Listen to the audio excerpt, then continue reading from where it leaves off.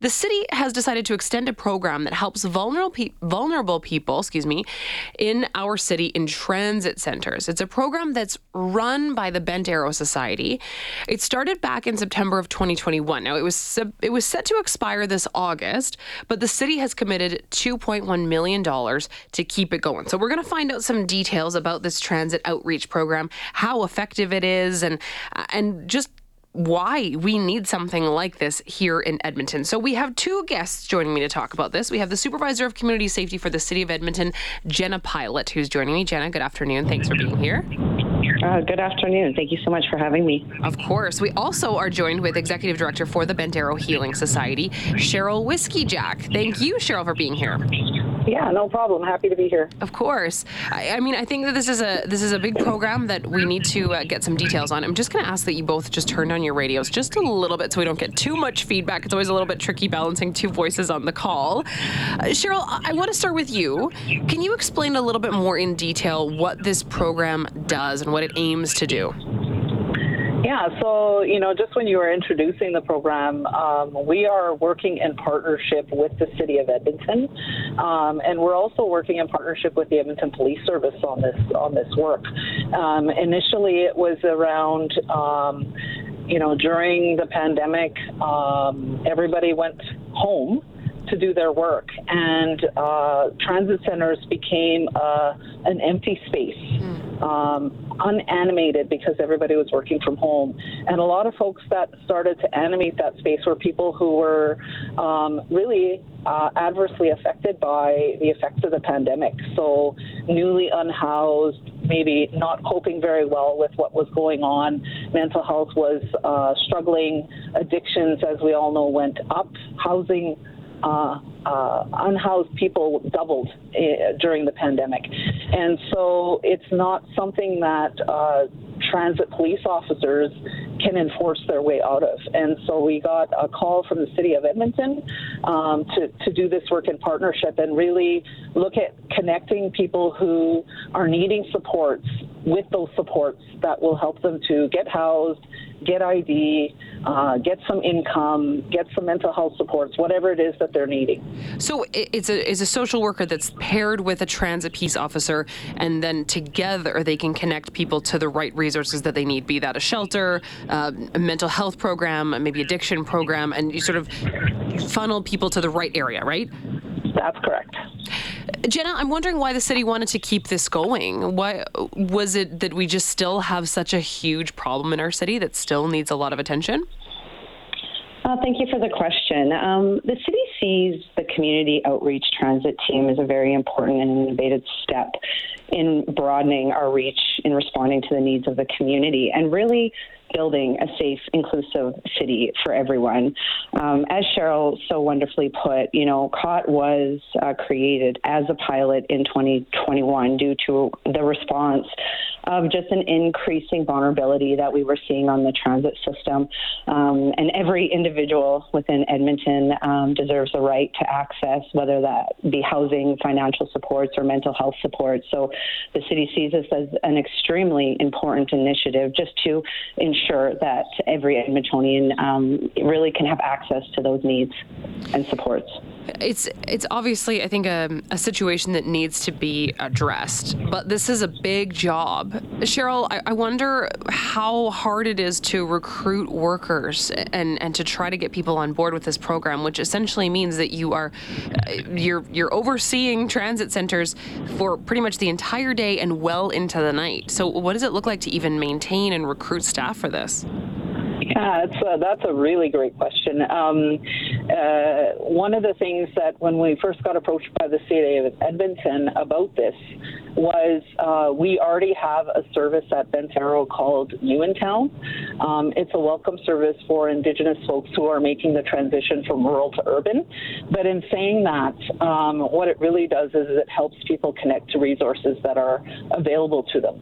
And so I saw it as a really great program to connect this work to. And so the leader from that program, her name is Robbie, we asked her to take this on. And so she knows very well what kind of worker we're looking for and what to look for in that recruitment process, and has had really great success actually in recruiting people to do this very important work out there. And they're people who are also very knowledgeable about the resources that are out there. Important work, but difficult work, and I want to emphasize that and not take that for granted, because this would be extremely, I think, just emotionally draining to do this. And Jenna, my question for you is sort of on that note, because I feel like there's this growing frustration from people in our city towards vulnerable members of our community, and just sort of this increased tension. And I think that there is a certain amount of compassion that exists there, but this problem just seems so big, and it sort of just seems to continue no matter what. So what do you say to people who suggest that this initiative isn't doing enough to tackle the whole issue? Oh, well, that's a great question. And I think it's really important to consider that everyone's perceptions of safety is very different. You know, what makes me feel unsafe is going to be very different than the person next to me and how they feel unsafe. So I think that we're really focused on responding to everybody's concerns right now. But the reality is we have a lot of Edmontonians that don't have access to basic needs, that don't have access to the supports and the services that they need. And we feel that if we can move make any type of mark and launch these different teams in order to support that and support that connection and support that ability to, support the person in their own healing journey. And I think our ask is just for every Edmontonian to see it that way as well, and that one little step of, support or compassion or saying, hi, how are you doing? Can I help you? Can make such a difference in someone's life and then in our communities as well. Yeah, to really humanize someone who is ultimately struggling and is vulnerable. I want to talk a little bit more about what individuals can do and some of the other changes that we've seen happening around transit centers, like the harm reduction program that ended handing out needles, and how that makes your job, Cheryl, harder or not. But we do have to take just a short break. So we'll be back with both of you in just a minute. Jenna Pilot is the Supervisor of Community Safety for the City of Edmonton. Cheryl Whiskeyjack is the Executive Director of Bent Arrow Healing Society. We're talking about Edmonton expanding its transit outreach program. We'll be back in 3 minutes. Joined with two guests, we have Jenna Pilot, Supervisor of Community Safety for the City of Edmonton, and we have Cheryl Whiskeyjack, Executive Director for the Bent Arrow Healing Society. We're talking about Edmonton expanding its transit outreach program. What this does is it pairs a social worker with a transit peace officer so that they can direct vulnerable people that are in our transit centers towards the right resources. Cheryl, I want to have a conversation, or I have a question rather, about this decision by the city to stop handing out needles in transit centers that recently went through. Do you think that stopping that harm reduction program makes your ultimate job harder or easier? Where do you land on that? I land in the place that there's more than enough room in this work for everybody to be able to have impact on the community that we're serving. And so, the decision wasn't made in isolation. The decision was made in partnership. I supported the decision because there are still ways for people to access those harm reduction interventions, and it doesn't necessarily need to be through a COT intervention that can happen. So I was in support of that. There are still ways for people to get that kind of support in the community. Jenna, as Supervisor of Community Safety, I mean, that is a big job to try to oversee safety for Edmonton. Where do you hope that this program goes? Is the idea that this then expands further out or becomes part of another program that we might see coming?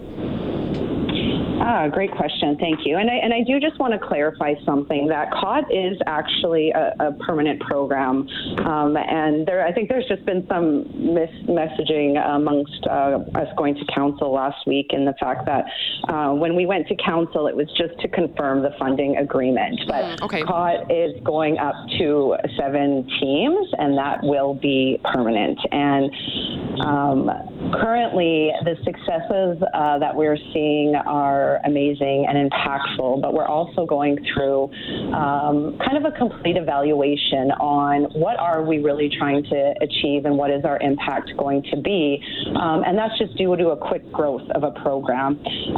So our hopes are big. Our hopes are obviously that, we can have COT teams really around our transit and our bus stations. The reality is we do have a lot of outreach, intervention-based teams in our communities already. So we really don't want to recreate, but we want to connect. We want to create like an ecosystem of all of these groups so that they can connect with each other and work together so that every Edmontonian is being served on whether they're on the transit system, whether they're at a business, or whether they're in a community. Jenna, can you elaborate a little bit on the success that we've already seen, just to sort of paint a picture for our listeners of what this actually has been able to accomplish? Absolutely. So I do want to say that with COT or any intervention or outreach-based teams, the quick results are very individually based, right? So you're not going to see much of a community impact when you're first launching a pilot program. But for the individual level, COT has had more than 3,000 general interactions with Edmontonians on the transit system. There's been more than 700 engagements with vulnerable population or people in need of referrals or services or connections to housing, mental health, doctor's appointments, as Cheryl had said. And then we've also actually worked with more than 30 agencies or services within our time connecting these individuals with these services.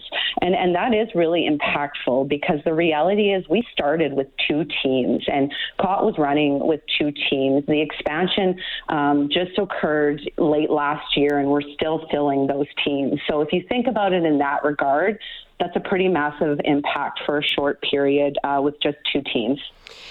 Yeah, I mean, obviously, I think it shows a great success rate, but it also really shows that those numbers are startling. It shows a real need in our community. Mm-hmm. Cheryl, I'm curious, how do you stay so passionate about this work that you do, and what do you recommend that individuals do to try to help?